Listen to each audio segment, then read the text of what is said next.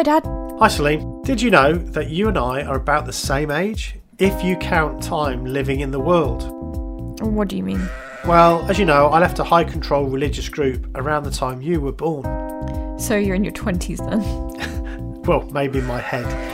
The thing is though, because I had all of my beliefs about morals, science, politics, religion, philosophy provided for me, I spent the last 25 years trying to work out what I should think about a whole bunch of stuff and work out what's going on. No one knows what's going on, Dad. Well, I think it's about time we did.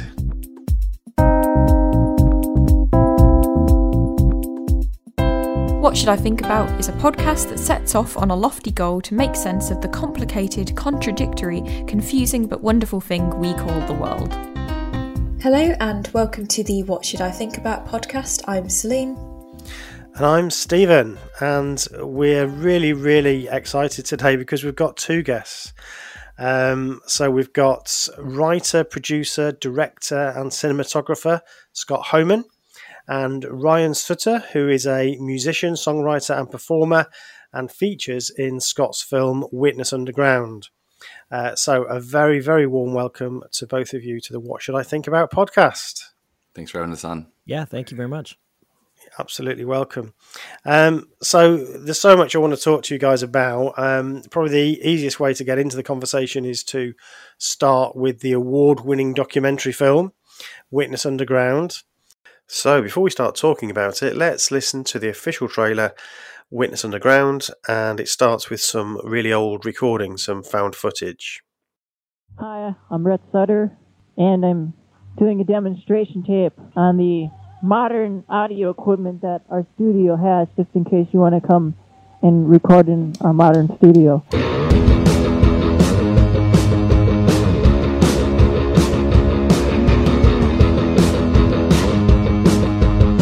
Nuclear Gopher was a record label and online community of Jehovah's Witnesses who all did indie music.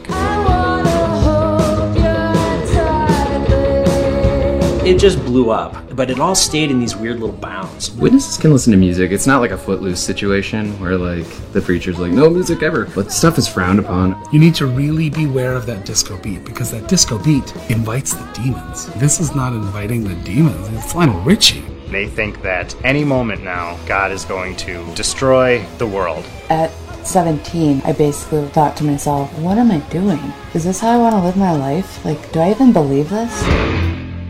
If they just treated people all right and had some kooky beliefs, I could totally live with it. But friends who committed suicide because they're gay and they're a witness, everything just changed. Music was my savior at that point. The moment people started taking it seriously is the moment that someone would start to, well, maybe we shouldn't be doing this. We started talking, and she's like, well, so if we split up, would you still be a witness? What I actually said was, no, I don't believe any of it anymore. And I never saw her again. Your wife. Yeah, I never physically saw her again. It was an orphan, heathen fist fight. Before it's all gone. Nuclear Gopher was very special. It created a space for people to be eccentric and creative, and also as healthy as you could be in that culture. And while it lasted, it was like the best.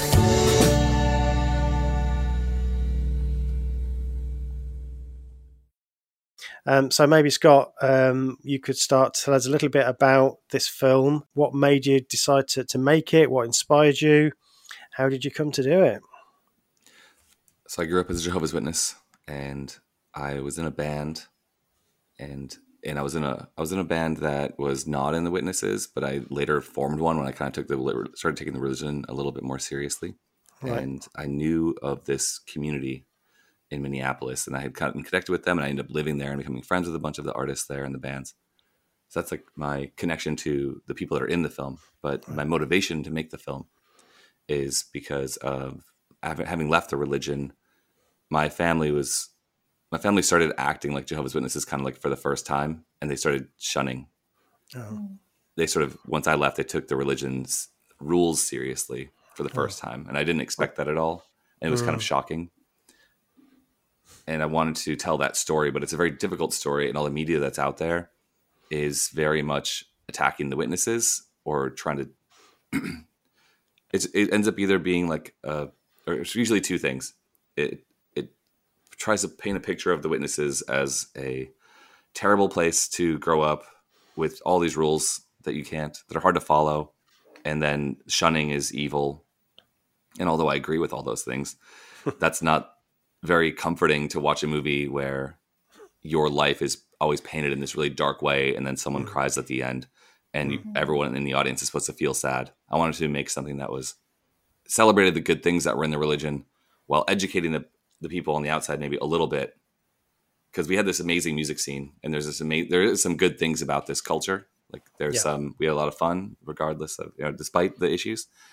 And what I wanted to really focus on was what people do on the outside, because after I left the religion, I felt like that had been maybe the most important thing I'd ever done in my life. And I should be like, everyone should be celebrating. And it's like it's so freeing and inspiring to be able to do whatever you want and then go and do that thing. And for me, I went to college and learned something I loved to learn about and do. And then I went traveling and lived abroad for a number of years, and I was having the time of my life. But I had this thing in the back of my head that I wanted to make. I want to tell this story, but it's such a difficult story. How do you make it fun? How do you tell the life after? Yeah. You also have to tell the inside and the transition. And I feel like we did those three things. I absolutely think you did too. I mean, I think it's a fantastic film. Absolutely loved it. There's so many interesting themes. You're putting together these different stories of these interesting people. But you've also got themes of losing faith, finding identity, meaning, mental health, all of that. It's an incredibly complex story, but you managed to tell it in such an easy to understand way. How did you do that? So what was your thinking behind how you piece all that together? I didn't know how I was going to do that. I mean, okay, so Ryan, who's here on the podcast, he came out and we did an interview. And that's how we met each other, was during the interview. We didn't know each other before. And it became he had the story, and he has a way of telling it enthusiastically, which is important for a movie. Mm-hmm. And there's a lot of heart and emotion in it. And so I was like, okay, we're not just going to make this like one-off short little video with Ryan. This could be the backbone of a whole film. Right. And then, but I did film with 4 more people, part of the community that you see in the film. James, Chad, Cindy, and Eric, who they all kind of knew each other growing up. But that allowed, I had this mountain of footage then, because it was like 2 or 3 hours interviews for each person. So I talked to an editor I know and she took on the task of story editing. So she did the big, like, these are the big transitions in the film. This is where this thing has to hit at this moment for it to keep the story moving forward. So she kind of placed all those pieces where they need to go and then filled in the gaps with bits. And then we spent about 1.5 years like moving the pieces around together, going back and forth with different versions. But it's a big process. The What Should I Think About podcast has been going now since around November 2020, and we've really enjoyed doing it. We release at least 2 shows a week. It's about 8 a month, of course, with Sunday being an interview and Wednesday being our discussion about a new subject each week. We love you, our listeners, and we really value the interaction we have with you, and we want to keep the podcast going. Currently, I pretty much work on the podcast full-time, researching topics, booking guests, recording and editing, with Celine working part-time, doing very much the same things.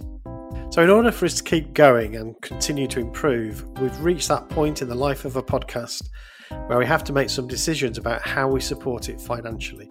Most podcasts have ads, either that are delivered by the podcast hosts or from third parties that interrupt the show.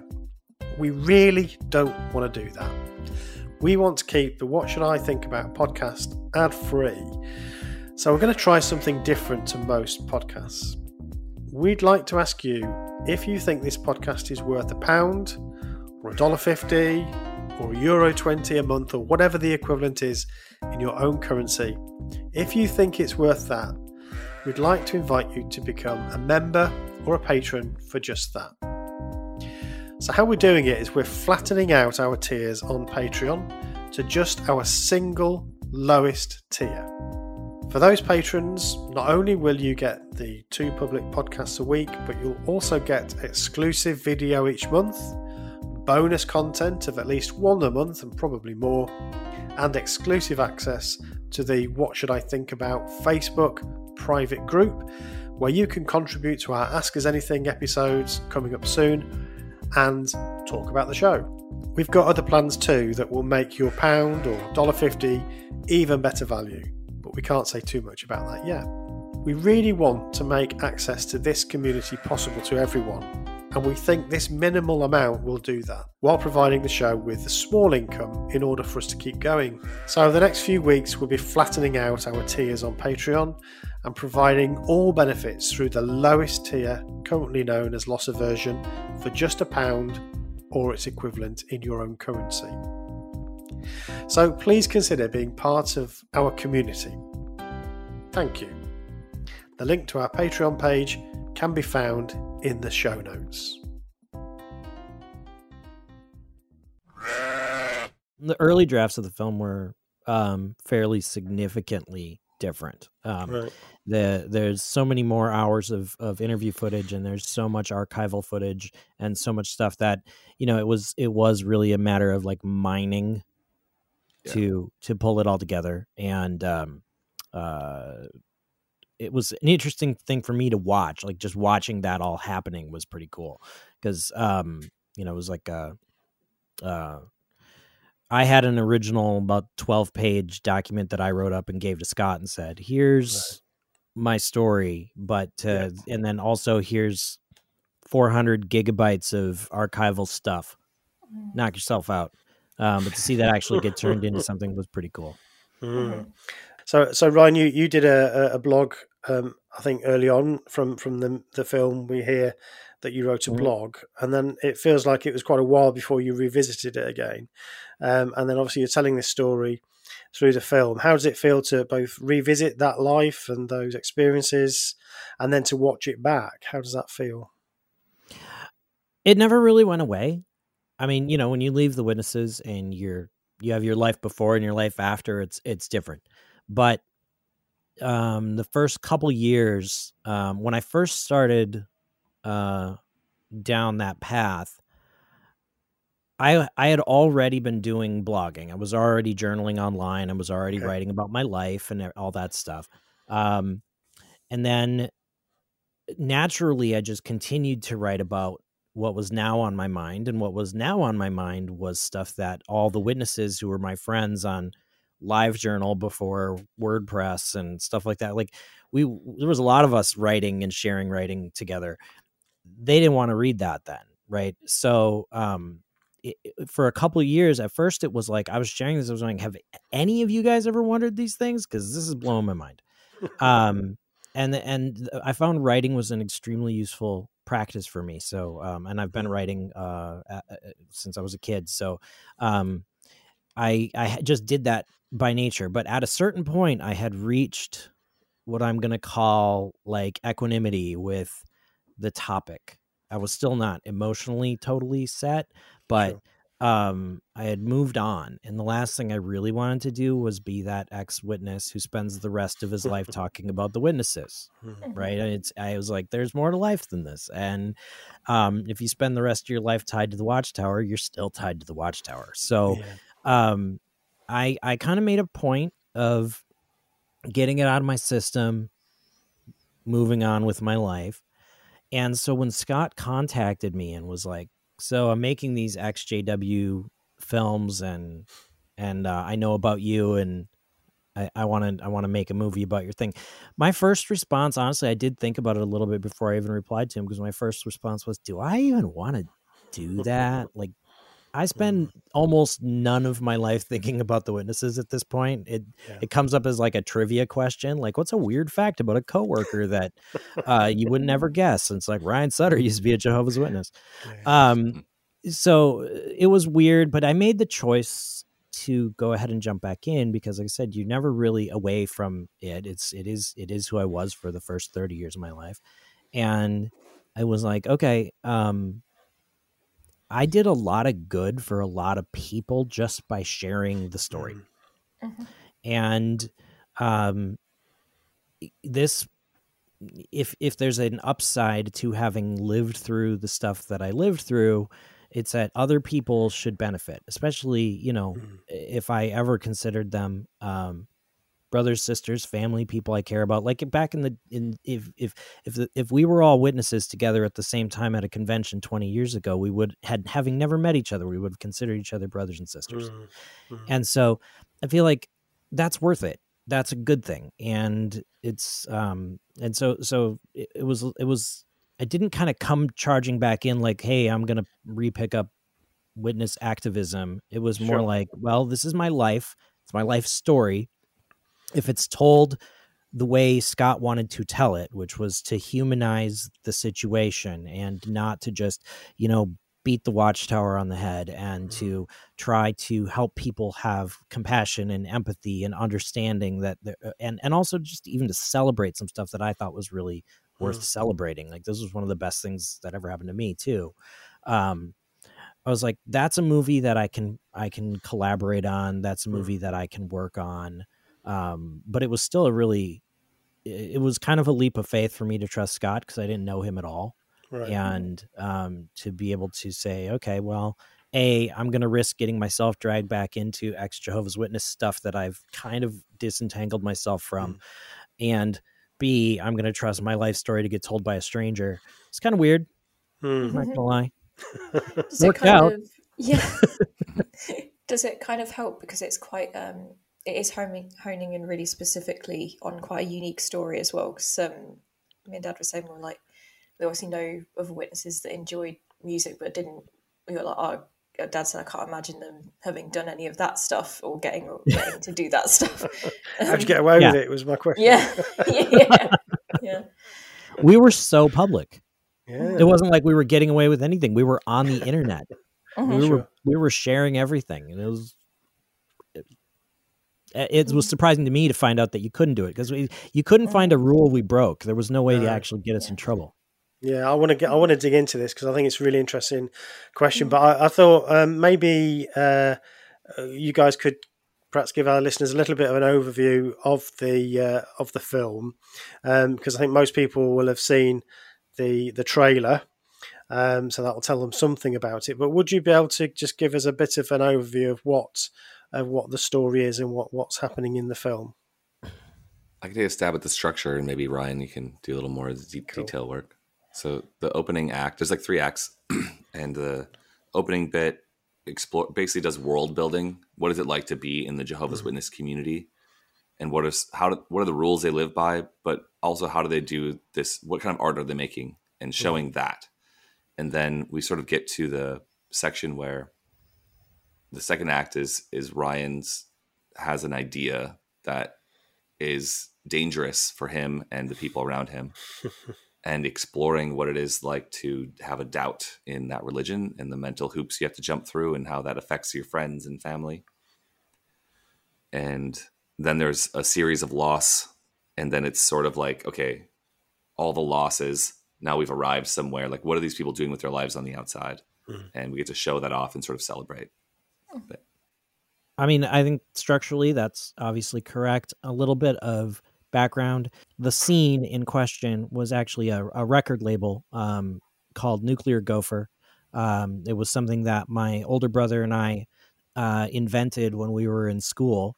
We were writing and recording our own music and just doing it for ourselves for fun. And we kind of would, we'd make tapes and we would sell them to our school friends, or we'd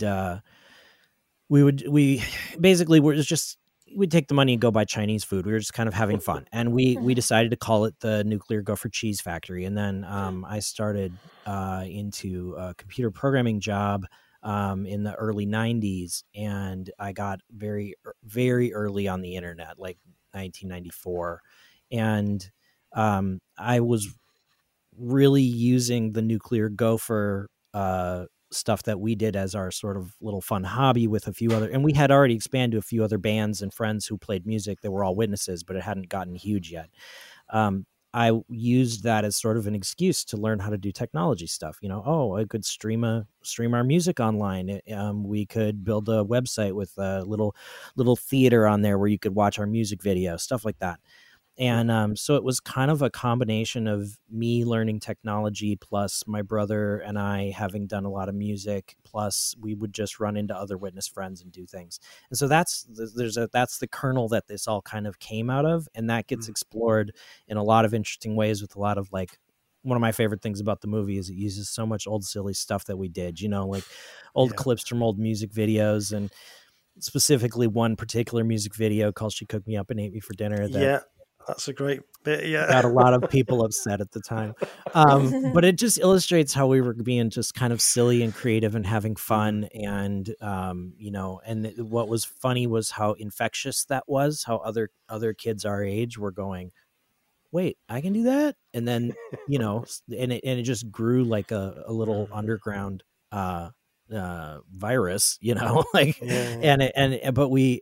None of it was a plan, so it's just fun for me. Like that's the community that was being highlighted in the film. That's what this is all about. I've since found out there's plenty of other Witness communities doing music and other scenes that sprung up that we didn't know about at the time, obviously. But the movie's really specifically about that one scene, and all of us in the film, everybody who's interviewed, we were all members of that scene who are no longer witnesses. There are still people who are witnesses whose their work they were involved, and unfortunately you don't get to see a lot of the material from back then because the folks who did it are still witnesses and we didn't get their cooperation. Sure. Yeah, I mean it's so interesting. Obviously I remember from my youth as a Jehovah's Witness, music was a big thing to a lot of us, and there was always a few Witness brothers mainly who played guitar or who had a band, and I did a little bit as well, and it was an outlet that you could do, but there was always a kind of worry about it. There was always a kind of, you couldn't do it carefree. It was always you were always treading this line, this tightrope, trying to make sure that the songs you played were okay. I mean, you guys did your own stuff, but obviously if you're doing covers, then you're looking at every bit of lyric and you're thinking, oh, can I say that? Can I sing this? And what's this beat like? And what's this, and in the end it gets so, at times I felt it got so difficult that you think, what's the point? I'll go and play football instead. But I don't know if you recognize that. That's certainly how I do. 100%. My mom was a singer in a Witness cover band, and when they would play a wedding, the elder who was the master of the feast would like vet their set list, like looking for the problems, and it's like, this is the most vetted set list of all time. We only play Witness weddings. They'd still occasionally get a song rejected, which was crazy. Yeah. Oh, all it takes is one line, and then you've got this agonizing conversation of whether you can change that bit of lyric, whether that's right to do. Oh my goodness. The song "Ride Like the Wind," my mom's band changed the lyric. I was born the son of a lawless man. I always spoke my mind with a gun in my hand. To I was born the son of an honest man. I always spoke my mind with a pen in my hand. Oh my goodness. Like, it couldn't even allude to the idea that one might have been descended from an outlaw individual. So one of the other things about the film that I think is a theme that runs through, there's a few sort of little sub-themes that I think are really interesting. That is about the creative nature of you guys. And that talks to the bit that you said, how much you like to see all those clips of you as youngsters doing sort of slightly odd things and having crazy music videos and stuff. And I think that's a really interesting point. We had a guest on, well, he's a friend of mine who's a cartoonist, he's a caricaturist, and he's also been a stand-up comic. And his analysis, John, was that he felt that often if you're very artistic, the congregation didn't necessarily like that very much. It was kind of, it didn't quite sit with the perfect kind of brother or sister. This is to both of you guys. I don't know if you recognise that, whether that's something you saw. The witnesses are so completely obsessed with appearances, whether it's that of themselves as a religion or their ideas or or down to whether or not your hair of your sideburns is too long, or how much ankle skin are you showing as a woman? It's like, so if you're outside the norm at all, I mean, they want people to wear, it's according to like the 1990s Watchtower and Awake, khaki pants and a polo shirt in like pastel and nothing else ever. Yes. And like I'd show up after a skateboarding session to go to a meeting with the elders. And this happened one time. We had like a New Year's party, and I showed up. I didn't even think that this was an issue, but I showed up with like jeans that were ripped because I'd fallen in them on a skateboarding ramp so many times, and like a Primus t-shirt because I really liked the band Primus at the time. That was also ripped because that was my a skateboarding shirt. And I looked around. I was like, "Oh, you guys dressed up for this. You're taking this so seriously." And like I don't know what they thought of me at the time, but I was accepted somehow, but I was definitely never going to like get any privileges. Right. Yeah. And I think that whole thing comes out, I think, in your film, which I think that's a very nuanced point that often isn't thought about. But as a creative, I think it probably feels a bit different. It's not quite the same as if you're a very quote spiritual person who's doing all the things in a very sort of prim and proper way. I think it ends up affecting everyone though, doesn't it? Not just if you feel yourself wanting to be outside of it, even if you have issues that you want to talk about. We've got an interview coming up with someone called Donna soon, where it's there was things she wanted to talk to the elders about, but she feels like it gets pushed aside because it doesn't look good, and they don't want to be seen to not look good. So it kind of ends up affecting everyone in different ways, I suppose. This need to look right and perfect and a good witness. There's a lot of managing of appearances. I mean, the clothes example Scott said. I mean, I remember the one or two times I don't know. I wound up staying over at a friend's house without realizing that was going to happen, and I hadn't brought clothes for the meeting, and I had to go to the meeting in my street clothes, and just feeling like everybody was just staring at me because you don't do that. But you put on a uniform to go to the Kingdom Hall and to go door to door, and then you put on your other uniform to go be at school or do other stuff. And I think that was a thing I strongly internalized, was always presenting the right face. Yeah. In any circumstance. And maybe that's part of why you go a little bit crazy when you are on the creative face, because you're like, nobody's watching right now, we can do whatever. You don't even want to rebel. You don't even know what you're rebelling against. You're just like being free for a few minutes.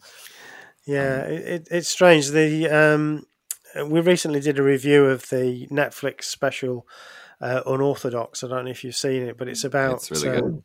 The Hasidic community in New York.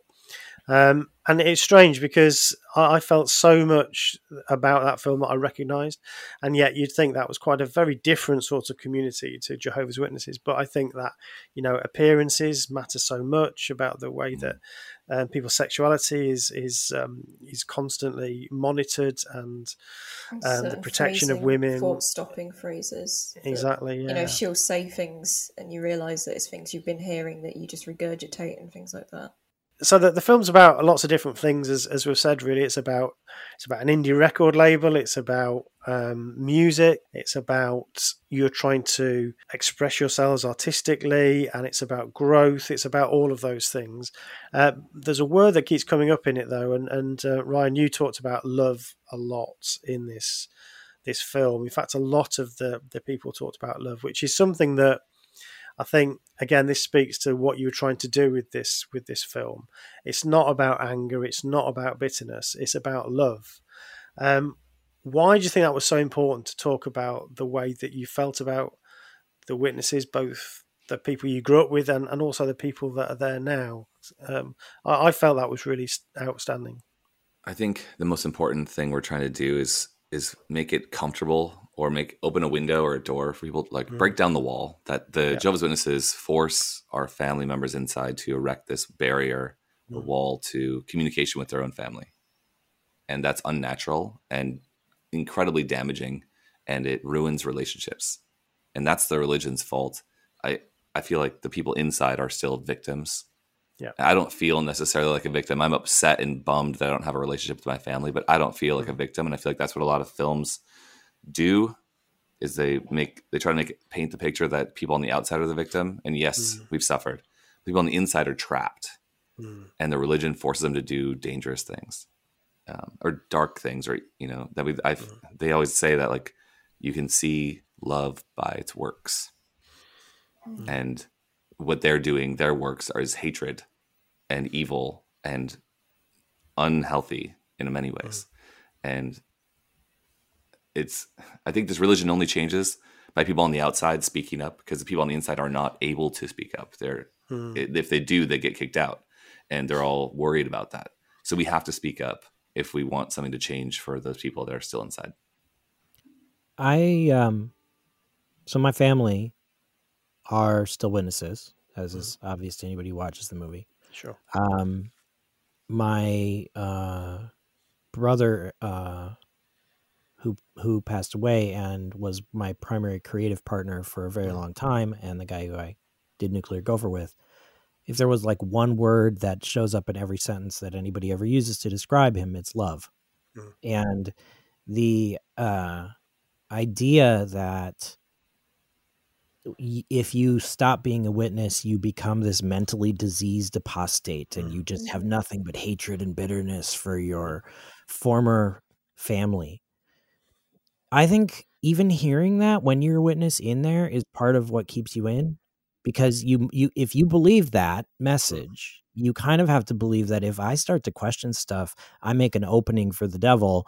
I will turn bitter, angry, evil. I will hate these people I currently love. And you've been at conventions that were being like picketed and felt like those people there were like personally had animosity towards you. They really actually have animosity towards the Watchtower, and they're trying to help get you out. But man, that's hard to see from the inside. So it's kind of like, to me, it was like, it's really important to tell somebody who is inside that they can retain their personality, they can retain who they are, they can actually grow and be a more loving and more complete person after leaving, and that they don't turn into this shriveled up caricature of an apostate, right? And I think that's important for me personally, but also because I know that is not a view of the religion I would want associated in any way with my siblings who are still in, or my brother who passed away. I think we may all disagree, and they may never watch this movie, but I want to be able to say, like, nothing here is made with a mean spirit. Nothing here is made with any personal animosity towards you or anybody else. It's to show that, like, we don't need to be doing this to each other. This is not necessary. And the natural feelings are all still there, no matter if we're supposed to have become mentally diseased by no longer believing in this literature. We're not, and I would love to see my family admit that to me at some point. But whether they do or not, other people need to have that message for themselves. Like, you're good. You can still be a really good, loving, decent human being, even after you leave the witnesses. And in fact, most of them are. Yeah, it's interesting that none of I don't remember the word cult or the phrase high control group or anything like that talked about in the film. Is that because of that? You just, well, can I ask you why did nobody refer to this group in these terms? We calls it a cult once. Yeah, Cindy does one time. Okay. And I considered whether or not to leave that in or cut it out. Sure. But we have the woman's experience of leaving this religion in the film, and that was really important to me to get some of that. And there's more. Obviously, we cut everyone's interview down. There's only so much. Sure. But I liked that the conclusion that she came to early on was that it was a cult, and she had to get out somehow. And it was difficult for her. But I liked that came from a woman. But we didn't harp on that topic or use that language beyond that. So, yeah, I just wanted to have one little stab from some person's perspective. I thought it worked personally. I think not using triggering words in the film makes it more relatable. There's enough places on the internet to find out that the Watchtower Society is a cult. That's not anything any of us are have any controversy about, right? Like Sure. we all know that. Yeah. That's the film. But again, you're kind of trying to present the film as relating to the people, and it's its own genre, I think, in terms of the Ex-Witness material that's out there, because I haven't seen anything like it, and it is tried to be built around the people, not built around the organization. Yeah, absolutely. Yeah. It's something that, it will make you, I guess, if you do happen to watch it as a witness at that time, you won't be as potentially standoffish. You might be more willing to hear what people are saying instead of hearing that word and then kind of turning off. Which is really beneficial. Yeah, And it I doesn't guess, pay to become adversarial right away, because as a witness that just puts all the guards up, right, and that defeats the purpose. Are you, personally, are you definitely hoping that witnesses will watch it and take stock from what you're saying? It's already happened. Oh, Yeah. really? I mean, but yeah, at the very, very first time I saw this film in public with other people, there were people who showed up there who were still technically witnesses. They hadn't left the religion because of this, but this was like really helpful for them. And then it's I don't know. I think it's weird because this movie tends to have a lot of people crying after watching it, but it also tends to be very therapeutic for a lot of people. And I didn't know that was what it was going to be like either. So I think it's good that we didn't just make it a doctrinal thing. I wouldn't have won awards at anywhere if we did that. No, you have to connect to more things with more people. It's got to be resonating with people, whether they're witnesses or not. Yeah, I just think that the vehicle of the music all the way through it is just brilliant, and it just enables you to see it for many different things. As I say, it's a music, it's a story of a band as well as it is the experiences of the individual. So yeah, it's I really love the way you've done that. I love that it ends with a music video instead of a bunch of takedown stuff about Watchtower stuff. Absolutely. It's way more fun. Absolutely, it is. Yeah, absolutely. Thank you for that, Scott. Yeah, I mean, I wanted to make something that was entertaining and a celebration of that life. Yeah, and some great music in it as well. I mean, it's the track that you have playing at the end of the film where you sort of close out. That's been rattling around my head for the rest of the day. So that's great. Are we talking about the High TV live performance or the credits rolling? No, before the credits, just before the credits. Okay. Yeah, both of those are High TV, but that is I do like it. They're both great songs. That for me was like I love that song, and I wanted the film to end on this like super high, incredible rock song. It's great. Yeah, awesome. really, really is good. Now it's in my head. Thanks a lot. So there's something that I kind of am a bit obsessed with. Anybody who listens to the podcast knows that I'm obsessed with this, with the question of identity. So I've studied psychology since I've been out, and this idea of identity is something that I think the longer I was out, the more any struggles that I had, the more I kept coming back to this question. How do you, both of you really, how do you see the journey once you leave the Jehovah's Witnesses of kind of making sense of who you are? I think that's quite a personal experience, but could you, I think you talk about some of it in the film, Ryan, but could you talk a little bit about that for both of you?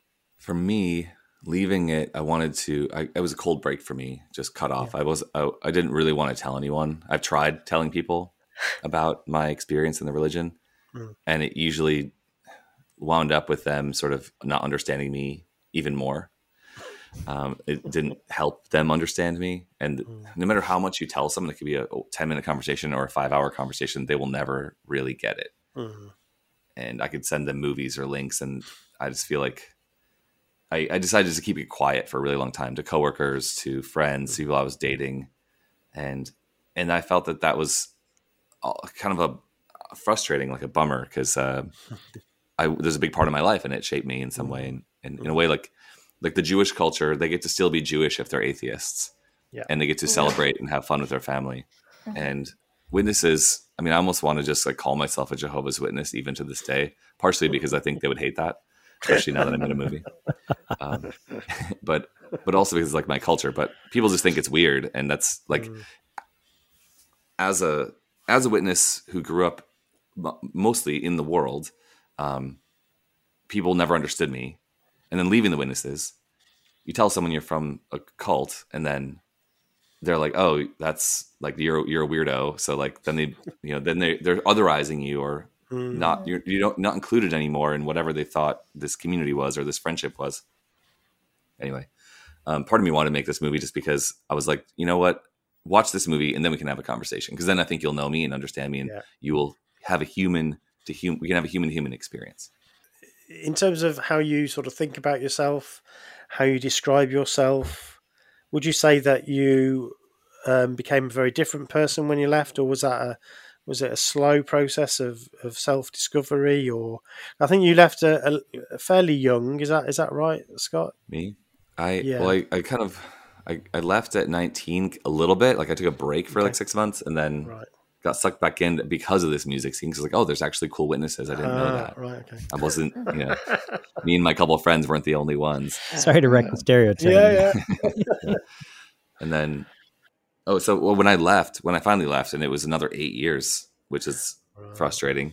So I spent so much more time in there, but for me, it was like, oh, finally, like now I feel like I arrived. Like I can just be myself. And how amazing is that? I can have my Thursdays and my Tuesdays and my Saturdays and my Sundays back, and I can go do the things I used to do, but then I don't for appearances, or like I don't get to do as much because of time. And for me, it was like I landed instantly, and I felt so good. I traveled and hit the road, and like me and my girlfriend left together at the time. But for her, it was a very different experience. She had never spent any time outside the faith group. And so for her, it was like everything was a challenge. And that sort of took many years for her. But for me, it was pretty instantaneous. I had the exact opposite experience. I rather than feeling like I had sort of arrived at my identity, I felt like I had completely lost it, because so much of my identity was tied up in my relationship with my brother, music, and that community, and also the witnesses. Right. So it was like, I felt that was a big part of why I did a lot of writing. Honestly, I think people thought I was writing to try to wreck people's faith, and I was actually writing just to try to figure out what I believe now and who I am. And there was a friend of mine who is mentioned in the film, but he's not in the film, but he was one of the people behind one of our big music festivals. And he was telling me how when he had his sort of crisis moment of faith, and that he found himself sort of starting at square one. He called it a Cartesian brain dump. And he's like, I think, therefore I am. What comes after that? And so he literally just kind of started at ground up and sort of rebuilt. And I think that I wound up at an identity. When I was a witness, I always felt like I was of two minds. I always felt like there was kind of, I even used to write songs about it when I was like a teenager. I would write about having, feeling like I was two totally different people. And I feel very much like that the process for me was sort of synthesizing both sides of my identity, trying to incorporate the good things that I got out of witness life, and also be more fully who I am the rest of the time. But it took years, and it really was kind of like, I joke that since I didn't celebrate any birthdays as a witness, and I started celebrating them after, that I am currently 18 years old. So I just hit adulthood for the second time. I'm at the beginning of second adulthood. Cool. And it really does feel kind of like that. I feel like I grew up all over again. Mm-hmm. Yeah, Dad likes to say that. Yeah, you like to say that we're the same age. Yeah. So, yeah. It's on our little introduction to the. I feel like I look podcast. like a slightly older 18-year-old than you do, so Yeah, I won't pass. But that's what I'm going with. I remember I left when I was about 30. So I went through a period of, I mean, at first it was kind of, I was pretty much the same. I was still working with my dad, actually, and it was all very kind of almost like I was still a witness, really. But then. Because you faded, so you were still. That's right, yeah. So it was a weird in between. But then I got this job and I was working with this little group of people, and suddenly I was going out to nightclubs and, drinking and doing all those things that I'd never really done before. And it was, it was like being an adolescent. Yeah, I can definitely relate to that. Yeah, definitely. A little question as well for both of you is, did you like really believe it until things started to fall apart and crumble, or was it like you'd never believed it and then you were kind of finally liberated, like, two different kind of paths maybe? I absolutely believed it. Yeah. For me, well, I don't know if you have more to say there. No. Okay. Well, good. For me, throughout my teenage years, a lot of the people I met in the religion, most of my friends were not witnesses because we didn't really have that many around in the rural area, and my parents weren't that close to it. But I did meet witnesses through like playing basketball or whatever, or whatever the witnesses were doing. And then some were musicians and I ended up playing music with them. But then within like a couple of years of meeting them, this is like 17, 18, 19, most of them left the religion. So I had met these like 16 or so or 20 witnesses, and they are all but like one guy was out of the religion. But so I'd seen this sort of like loss in a way, and wondered a lot about like why they would leave and what their reasonings were. And those relationships were pretty much cut off. And I was like, and I would still reach out to them because like I was open-minded and they were still friends. I considered them friends of mine, and now they're, now they're worldly or whatever, but so are all my other friends. So for me, it was sort of easy, or interesting. And then, but I questioned all this stuff, and I kind of realized, like, I used to say this back then, at like 1920, there's hundreds or thousands of reasons why you should leave this religion. That's easy to find a reason to leave this religion. And we could see stuff on the internet, and there's books around, but just even like asking a single question and like trying to answer it, and there would be no answers from the Jehovah's Witnesses to answer that question. But there were 3 reasons that I always said were like the reasons you stay and it's kind of laughable now, were prophecy and the paradise, and I can't remember the third one now, but they were not great reasons. Like the paradise is selfish because like I want to get there. I don't care if there's 9 billion other people die for me to get there. And prophecy, like you can poke lots of holes in that because we don't know when the books were written. That's and right. The most likely story is that the thing happened and then someone wrote a book after that says how we knew before it happened that it was going to happen. Yeah, absolutely. So, for you, Ryan, it was the flood, wasn't it? That was the flood and the and evolution. It was the ecosystem. Yeah, the ecosystem. Yeah, it was the ecosystem. Was the first thought. What's the question? Let's frame it. Yeah. Is the Garden of Eden a viable ecosystem? Brilliant question. It is great. Just imagine, like, in the middle of dinner, just all of a sudden, like, hang on. That's essentially exactly what happened. Like, I woke up in the morning. I don't know why, but that was, no. No. No, it's just like as a little thread, start pulling on it, everything. Yeah, and friends like, also, have you considered the flood? And it's just like, oh, that guy, James. James wrote a great book. I'm just going to plug it while we're talking. Oh, yeah. Deliverance at Hand: The Redemption of a Devout Jehovah's Witness. Oh, wow. I just picked it up, so I haven't actually read it yet, but it's paper. Paper versions are available. It's also in Kindle and the others. Before Scott made me a movie star, James made me the subject of his book. So, no, I'm not the subject of James's book. I am in James's book because James and I have known each other since we were in like first grade. So there's a lot of stuff about Nuclear Gopher and stuff is like a side thread in that book, but James's story is fascinating on its own, and he's a really great guy. And I really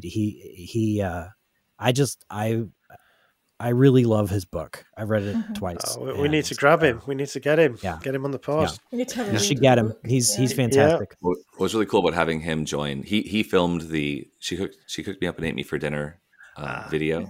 He was the camera guy. That's how Ryan introduced me. He's you want to know the camera guy? He also wrote a book, and maybe he'd be interested. But he also filmed a lot of stuff. Like Ryan gave me this like multi-100 gigabyte archive of video and audio content, and James also had his own stuff. So it's like a big collaboration. That's always great as a filmmaker, though, when someone hands you some B-roll. Absolute gift. You never have enough B-roll. It's true. Yeah. There's too much. I actually want it all to be out of my hands so that if anything ever happens to me, like the next generation gets to see all this, because my brother's son is now an adult. I've only met him once. My other brother has got 2 kids, and I've never seen any of them. So I hope someday they'll think this whole archive of stuff is pretty interesting to have on hand. Yeah, I'm a custodian. It's great. I mean, when I was growing up, I remember there's my mum and dad and my dad's brothers. They had like a little reel-to-reel tape recorder, and they recorded a clip of them just as young lads, really, in Liverpool, or St Helens near Liverpool, talking to each other and everything. And we were just absolutely fascinated. There's something just completely fascinating about listening or watching older stuff, especially if they're people you're watching them thinking, well, that's they used to be like that, they used to half expected you to say, and their names were John, Paul, George, and Linda. Unfortunately not. No, I mean, as I mentioned before, my mom sang in witness bands. Well, my mom was born into a Catholic family, 13 kids. Her dad and mom, both musicians, they had a reel-to-reel like that, and they did those recordings. And so it's like it's a beautiful thing to have available, and I never met my grandfather, but I've heard him sing, and it's wonderful. That's fantastic. That's beautiful. There's the other thing I wanted to talk to you about actually is not kind of directly related to the XJW thing. It's the craft. It's your craft. So you're a musician, Ryan, and you're a filmmaker, Scott. And these are things that you're continuing to develop. And I mean, one of the things that I studied in my master's on psychology was how ex-Jehovah's Witnesses used things like career and education to help make sense of who they were. Do you think that these skills, these crafts that you have, has that helped you to develop yourselves and understand yourselves? Filmmaking's very time consuming, and I love it. I'm a very visual person. I come from the audio world, but I'm very visual. And when I was I went to Vietnam after leaving the religion, and I lived there with the goal of like getting good at it again, because I'd been big into the camera world, and when I was a teenager in early 20s, camera, film, news, all that stuff. I worked at a TV station for a bit. We made a lot of little micro documentaries about snowboarding and skateboarding and being in a band, and had some fun with it back then. And I wanted to like really explore that because I had so much fun with it. So in Vietnam, it was very much like met a couple of people in that space. We made a lot of fun stuff together, and I really just like dove all in. I must have shot like 70 live performance music things and found my way to make it cool. And like, that was really, I tied my identity up in that, and I had a lot of fun, and all my friends were artists and musicians, and it felt like a homecoming. I made another film about that. Actually, I made a film about the Vietnamese music scene, like a North Vietnam mixtape, covering like 15 genres, 7 full length music videos. Like that was like a fun, like, okay, it's like my like thesis, like I spent 5 years and I came out with this thing at the end. Fantastic.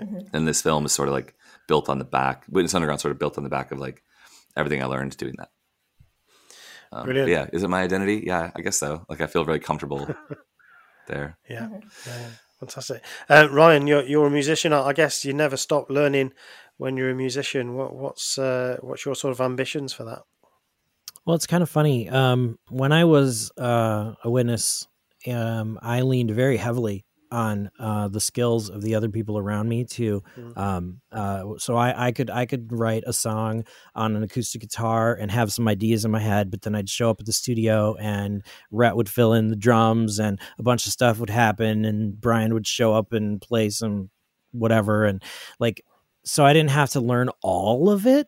So one of the first things I did when I left and I realized I wasn't going to have that music community anymore is I started teaching myself other instruments and started learning how to do engineering and learning how to do production. And you can actually tell when you listen to my recordings, like they get better and better because I'm literally doing recordings where I'm experimenting and learning and figuring out how do I record. And I'm actually have become a very proficient and skilled engineer and producer.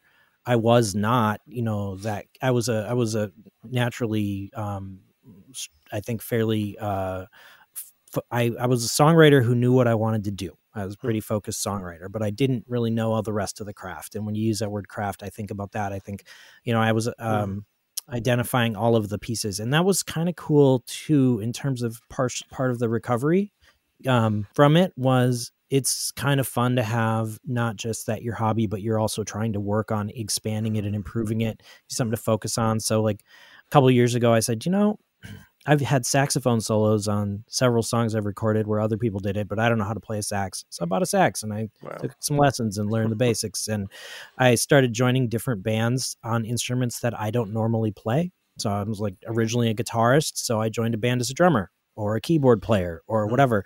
And so all that, what's really been fun about that too, is it's helped me integrate more into the world because, I don't join Witness bands. I'm not playing with Witnesses. It has nothing to do with Witnesses.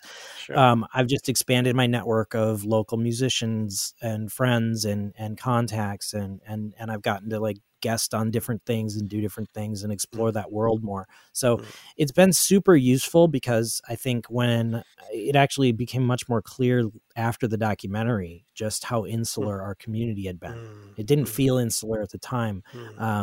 But I realized we were at the guy who was interviewing us at the question and answer period on Friday. He said that he was really kind of jealous because he used to be a booking guy and he used to, he's like, I would have booked your guys' bands. I feel like I missed out on the greatest scene and it was happening under my nose and I didn't even know about it. And I'm like, well, we weren't trying to hide, we were throwing our stuff on the radio and we were doing our music, but we were insular in that we weren't connected to the rest of the world. We didn't get the benefit of being networked with other people, stuff like that. So it's been really cool. I feel like my music career never really could have flourished in that situation. And it has begun to get a lot deeper and richer and more satisfying. But that was really an interesting side effect of all this I never saw coming. Really interesting. Great. Well, Ryan, you've got a hard out in about 4 minutes. So I guess it's a good sort of time to start wrapping up. I just wanted to say how much I enjoyed the documentary. I think I speak for you as well, Celine. Tell us a little bit about the journey for the film, Scott, because I'm sure lots of our listeners will want to watch it. So what's going to happen to it? So we've played our 10th festival, Sound Unseen Film and Music Festival, last weekend. So it's our big homecoming premiere in Minneapolis where Ryan's at. We have played a bunch of film festivals virtually, and almost all of them are geolocated. So there's one coming up in LA, December 10th through 12th, called Filmocracy. And then there's one reached out to me from France called Fame, F-A-M-E. And that looks like a pretty cool music documentary film fest. So those we're not selected there, but they're on the radar. And we don't have many European ones for your European audience, but for American audience, there's still a few more festivals probably coming. And then we hired a distribution person, or he's called the producer's rep. So he's seeking distribution. So I'm self-funding most of this. We did crowdfund back in the day, but mostly I'm paying for everything now. And that is a big chunk of cash, but hopefully he'll like secure something that people around the world can be able to stream it like on a big distribution network, like Netflix or Amazon or something like that. I don't know. We'll see what happens. Yeah, fantastic. Well, keep us informed. Obviously, we'll definitely let our listeners know what's happening with that. But that sounds brilliant. If you want to watch something, just real quick, I'll just plug it because I'm thinking about it. XJW Coming Out is a series I started a few years back that is like the prototype for this whole film. And so season one's out on YouTube. On XJW Documentary is the current title on the channel. And then there's season 2 is just for patrons on Patreon. So we'll release some of that soon and do season 3. And I think season 3 is going to be all related to Witness Underground. So all the stuff you didn't get to see in the film, all the side cuts, will be like on the Patreon only for a while. And then to learn about the film and keep up to date, witnessunderground.com is definitely the best spot to stay tuned for everything. Awesome. Cool. We'll drop that all in the show notes so that people can peruse that and get in there. Yeah. Mm-hmm. Cool. Fantastic. Well, thank you very much, gentlemen. It's been absolutely brilliant speaking to you. Thank you for coming on the podcast. It's been a pleasure. Thank you. Yeah, I love this. Thank you for having us on. Yeah, thank you so maybe much have you for- on again soon with more stuff that you're doing. Fantastic. Mm-hmm. Love to talk that. to you again. Thank you There very will be much. more. See ya. Awesome. What Should I Think About is an Evil Sheep production.